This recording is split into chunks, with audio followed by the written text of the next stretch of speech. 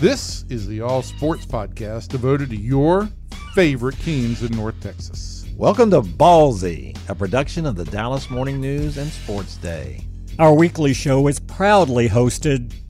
Okay, strike that. Our show is hosted by Kevin Sherrington, Evan Grant, and myself.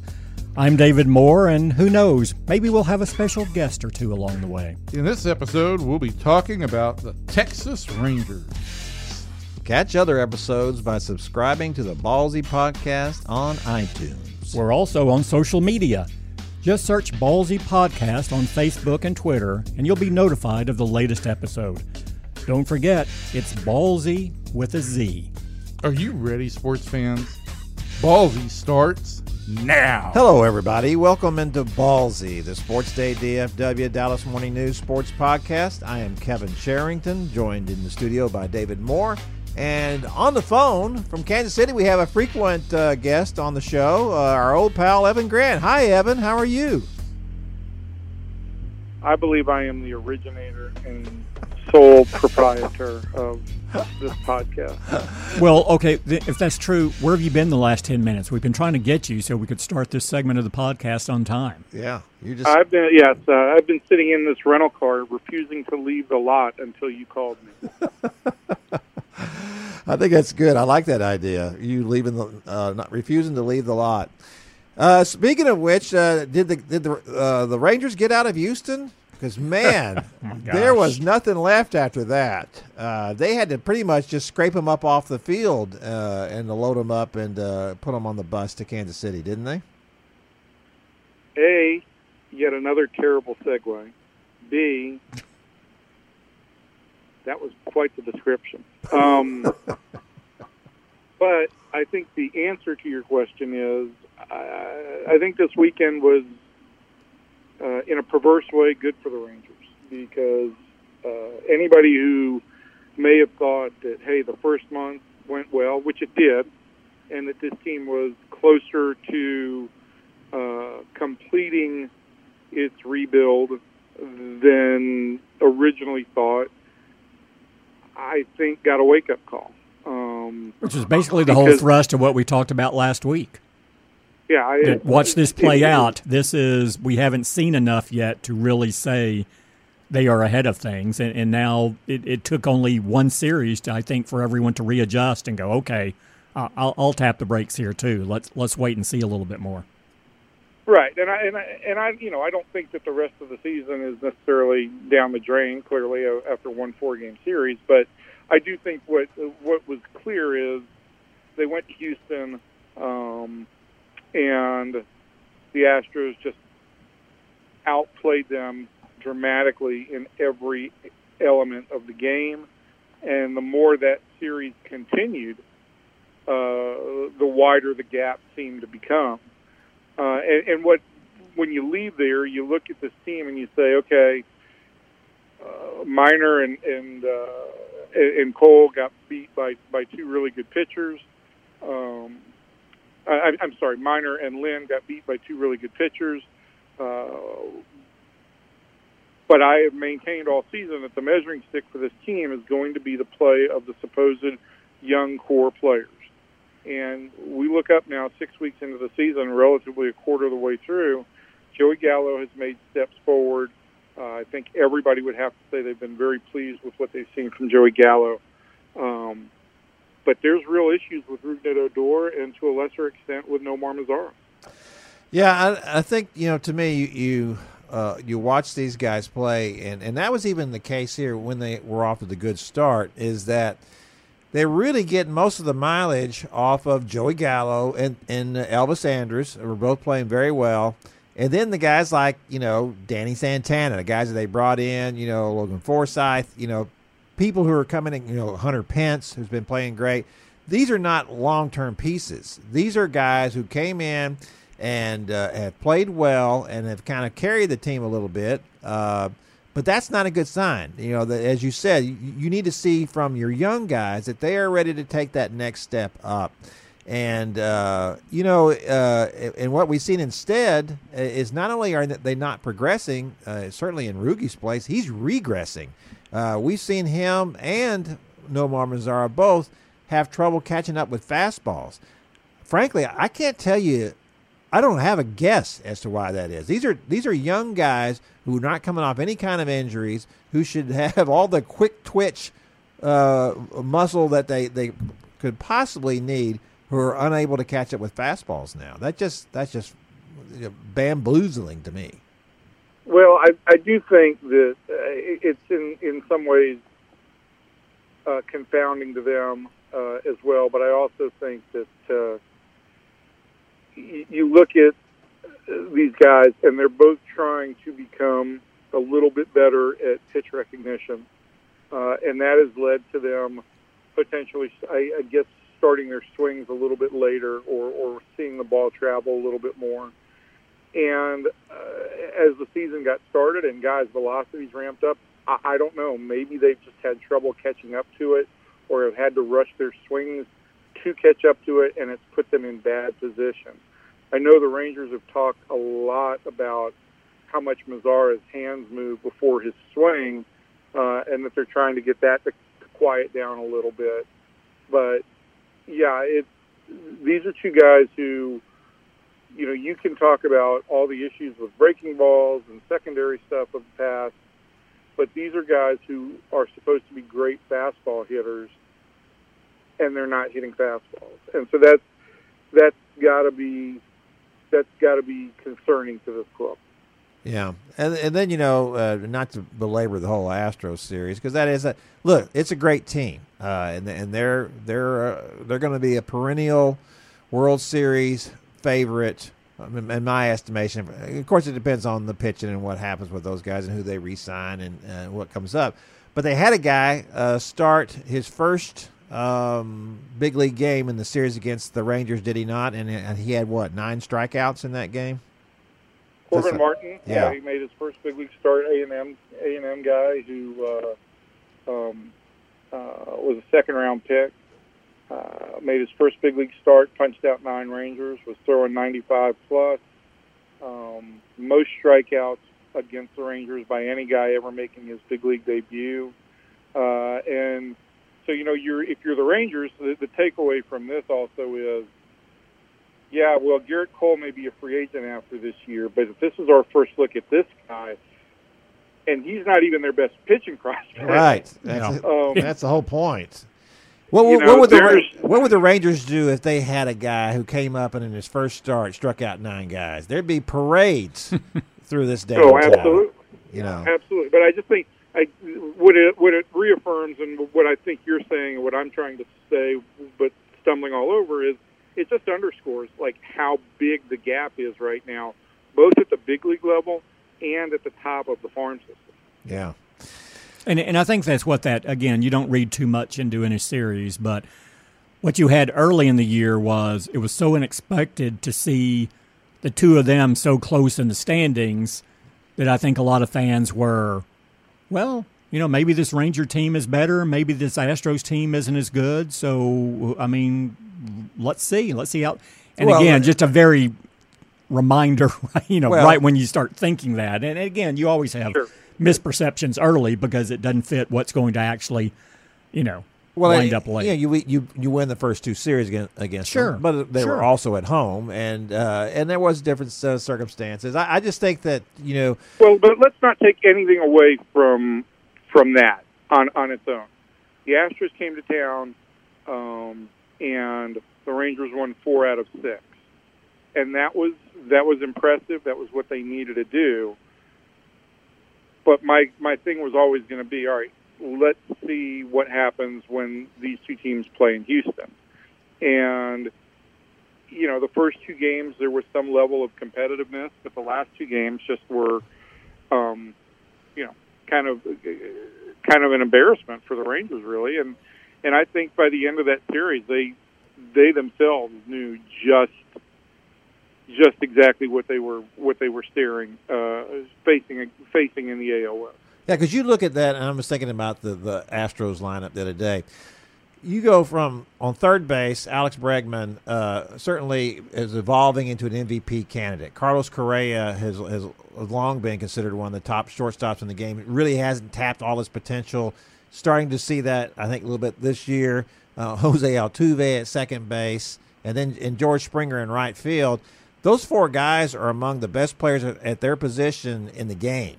That's four players who are probably in the top 2 or 3 in their position in the game. I just think that's a remarkable. And now Springer is set to become. People think now maybe he's a superstar. And look what he's been able to do. So well, that's the thing when you look at this.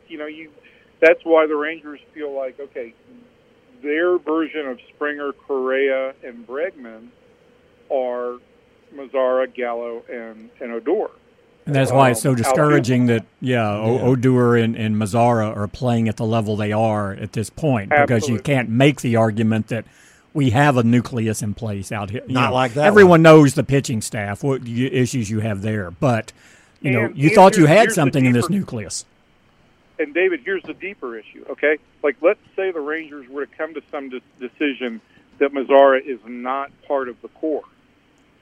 Where's that next core guy coming from? Yeah. Is it Willie Calhoun? And if it is, okay, great. Let him come up here and rake and be a big-time hitter. But beyond Willie Calhoun, all your position prospects are at Class A. Yeah. Mm-hmm. So you're looking at, this rebuild that was supposed to be complete by 2021. We'd be lucky if we get some of these guys to the big league. Yeah. So that's all very, very concerning in the long term. I don't want to say that this season is wrecked for Odor or for Mazara, but I do think, particularly with Odor, they have to see some adjustments here and some results in the next 2 weeks, or they're going to have to seriously consider, for his own good, the possibility of sending him to AAA. I cannot believe I'm saying that, but they're going to have to consider that and see if that will take some of the burdens of performing at the big league level, if that will get him restarted. And of course they've already done that once and it worked, but that was a couple of years ago. Yeah, and it's harder and harder to do later in your career. The older you get, because they almost did it last year too. I mean, they were in the same situation early about this time, later. right? Yeah. Well, it was a month later, but they came to Kansas City and they basically said to Odor, Round Rock is an option, and he was benched for a day after this late night incident where guys were a little bit rowdy, and he came back, and for 2.5 months he played like an MVP candidate until really and September was such a chaotic month for this team. I'm not going to really gauge much on September, but he did play really, really well, and that's again what gave the Rangers some affirmation that this is who we believe Rougned Odor is. But you can't keep digging yourself holes early in the year. No, you can't, and this is not the way baseball is going. What teams are doing is teams are finding more success with the younger guys, and they're making. Not only are they playing, but they are making real inroads, and the Rangers aren't doing that either. One of the things we talked about in that Astros lineup, they were high picks, but those are draft picks. Alex Bregman's a draft pick. Carlos Correa is a draft pick. George Springer is a draft pick. Where is the Rangers' success in the draft? Right. Which brings us real quickly. Can I add something there? Go ahead. I was going to say, do you think there has been such a dearth of pitching that they've addressed too much of the draft to try to find the pitchers they've never had and overlooked some position players along the way? Does that make what I'm saying? You just throw numbers at pitching versus. Okay. I mean, I would like to think that there would be more balance of pitching and position player prospects in the organization, but pitching is the inventory, is the currency of the game. And if you've got pitching inventory and you've got pitching depth, you can go out and trade for position player prospects. You could say the one time that they did that was when they recently is when they took Dylan Tate with the fourth pick, and the 11th pick went to Boston for a young left fielder from actually an outfielder from Arkansas who went on to is having a pretty good career for the Red Sox. So Andrew Benintendi. Yeah, so that is the one case, but look, and that was the same year. That was the 2015 draft, which if you really want to start diving deep into that, the Rangers played really well after Ron Washington's resignation in September. We're headed for the worst or second worst record in the big leagues. Would have ended up with the number 2 pick, maybe. The number 2 pick in the draft was Alex Bregman that year. Yow. All right, speaking of which, all right, so I don't want to get too much into the draft, but we know what the Rangers' history is in the draft, and they like high school guys. They like guys who are very toolsy, as we like to say, very athletic, not guys who are pigeonholed as one position. They don't want to be drafted first baseman, or they want a guy who's very athletic. Bubba Thompson to me is a perfect example of that kind of guy that they like to draft. There's been some chatter. The Rangers have the 8th pick. Is that not correct? That is correct. That perhaps they might take Hunter Bishop, a college outfielder. Is Hunter Bishop? Let me take that back. Is Hunter Bishop a high school player or is he a college player? Oh God, I'm so bad on my draftees right now. Let me look and see if I can figure this out. I'm just gonna. He's at Arizona State. He's a junior. I knew that I had that right. So he's at Arizona State. Here's a guy to me. There are some projections that have the Rangers looking at him. Here's a guy to take a college player and think that maybe he might be able to make a contribution at the big league level in a year or two is very intriguing to me, considering the fact that they have spent so much capital on high school players, and they draft these guys, and you don't see them for 3 and 4 and 5 years, and maybe never, because they just don't pan out. I would feel at some point. I'm not going to say the Rangers are in a panic mode here, but surely they would have to think, if we've got a chance to get a guy that we really like as a college player, maybe we ought to give that a shot this time. Oh, I think they will, and I think that I don't think Bobby Witt Jr., the high school player from Colleyville, Bobby Witt's son, I don't think he's going to fall to number 7, but that is a high school player. I think or number 8. That's a guy the Rangers would have to consider. He's considered probably the first or second pick in most drafts.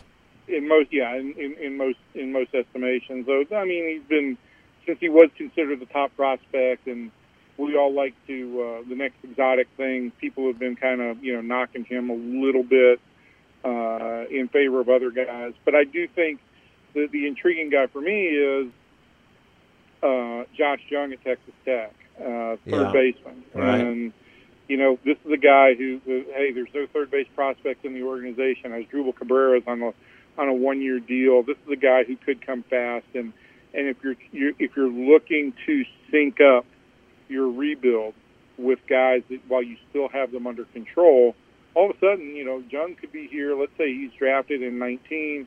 Say he could be here by 21. All of a sudden, you are looking at a guy that you could kind of sync up with those other guys if you deem the other guys core guys. Yeah.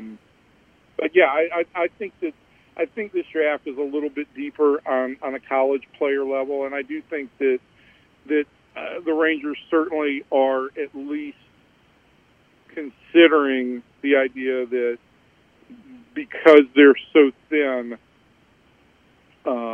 at the upper levels of the minor league system, and because they could use a strong core, that if there is a college player who could come quick, that it might not be where they go in saying we're taking a college player, end of story, but it certainly could be a tiebreaker in the decision-making process.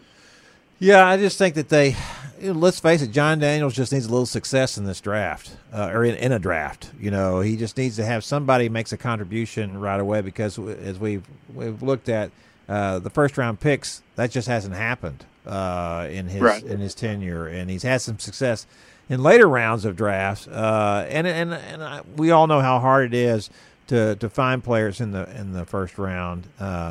Baseball's harder than any other sport. Mike Trout was a 25th pick of his draft, the 25th pick of that draft. And he wasn't even the Angels' first pick in the first round. So that just goes to show you how crazy it all is.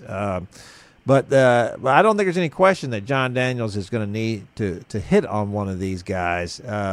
He needs something to kickstart this organization, because as we've been talking about, these young players are not taking that next step, and in some cases they're going backwards. Right. It is depressing to watch, because it's one thing to watch a team lose and not be able to compete because you don't have enough pitching. It's another thing when you watch it lose and then the young guys are just floundering. That's again. I mean, that's bad. I can't overstate this enough. People can, we can sit here and beat up the pitching staff all we want, but never at any point in time was this pitching staff supposed to do anything other than really kind of do some place holding and potentially, in a guy like Mike Minor, maybe create some trade value, which he has done. Where this team was going to make success, and I think if you read, in my column this morning, John Daniels talks about the young guys taking steps forward, that was going to be a big part of this year's formula. That's what you're grading this team on, and you can't go 1 for 3 in this one. You have to have these guys all really take a step forward, or else you're looking at a longer process. And if you can't stand in there competitively for the good of your franchise and your fan base, you have to sell hope and excitement. And if 2 of the 3 players you consider your core, you're not seeing that. Talk about just a pall being cast, not just over the fan base, but think within the organization itself. And that sort, when you see that happen, that has ramifications pretty quickly. And now you're losing continuity because you're shaking things up, and it's that can put you even farther behind of where you want to be. Sure. It forces you to make some panicky and desperate decisions, and that's what you don't want to make. Okay, panicky, and that sounds like a. So speaking of a decision we want to make, we're going to end this podcast now. That's right. Panicky decision. I think panicky is what they need to put on the billboards. Don't you think? Rangers, panicky. Oh man. Together we panic. Yeah. Together we panic. Yeah. This is not going the right direction, Evan. It is interesting to watch the decisions that are going to be made now, and I think we've talked about people like Danny Santana, who's I guess 28 years old. That's not a guy you're going to build with, but he's playing better than he's playing a lot better than Rugi Odor is playing right now. At some point, you kind of have to be. You owe something to the other players on the team. It's just like Hunter Pence is playing so well right now, and Delino DeShields was. That's not. what you get into in these situations. Yeah. I mean, Delino you get unequitable. You get decisions based not on performance on the field, and then the more of those you make, the more it impacts your team chemistry and interactions, and makes you a worse team in some way. So it's very delicate period. Yeah, they made that call with Delino, and of course they don't owe Delino the kind of money that they owe Rugi Odor either, and I think that's certainly a part of the decision-making process as well. But, money factored in? Yeah. You're saying? Hard to believe, isn't it? So, money, it's not just money, it's the years on the commitment, right? Sure. I mean, Odor is signed through 22 and with a potential option for 23. There's commitment in terms of both service and financial.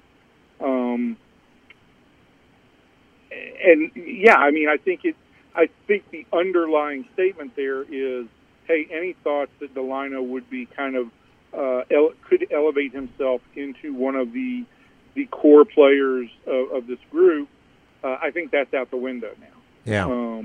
Yeah, I think it is too. You've already kind of X'd that one out. It's just not. You shouldn't. It's not a good thing to say. It's a real backhanded compliment when your best signings of the off season are minor league deals, and that's where the Rangers are at. Yeah. Well, you're our best signing, Evan, and please know you're welcome back almost any time on this podcast. I appreciate the almost in there. Evan, it's great to have you on, bud. Have a good time in Kansas City. Eat some good barbecue. Which one are you going to eat this time? Well, I'll probably make it to Q39, Q30. Yeah, I forget which Q it is, but I'll make it to the Q today. It's a barbecue Q. Yeah, I've been to that one too. It is good. Yeah, there's plenty of good barbecue in Kansas City, though. We all know that. Evan, thanks for coming on with us, bud. You're great as always. We'll see you next week, or y'all will see each other next week. I won't be around next week. I'll be on vacation. But you will. yeah, but the week after that, Another I'll be one. back. Yeah, another one. Another vacation. Oh my gosh! Let's I'm not getting even my go hair there. cut. I might have to do it by phone. I'm glad you got All that right, fellas. ahead of I'll time. talk to you soon. See you, Evan. There Bye. goes Evan Grant off to Kansas City. Got his dauber down a little bit. Now we can get outside of the rent car lot. Yeah. And now leave the rent car lot since he's finished. He's on his way to eat, probably, no doubt. So at any rate, People are glaring at us. We do have to go. yeah, that was our Rangers podcast. We've done Cowboys and Mavs. Make sure you tune in on all of them. They're all great. They're all worth your while. And we'll be back. Some of us will be back Now next you're just week. lying to people on the way out as you're on vacation. As I They're go on great. You vacation. got to listen. Bye. Thanks for listening to the Rangers Ballsy podcast. Be sure to subscribe to our weekly episodes on iTunes. Follow us on Facebook and Twitter, too. Just search the Ballsy with a Z podcast. Until next time, sports fans, we'll see you.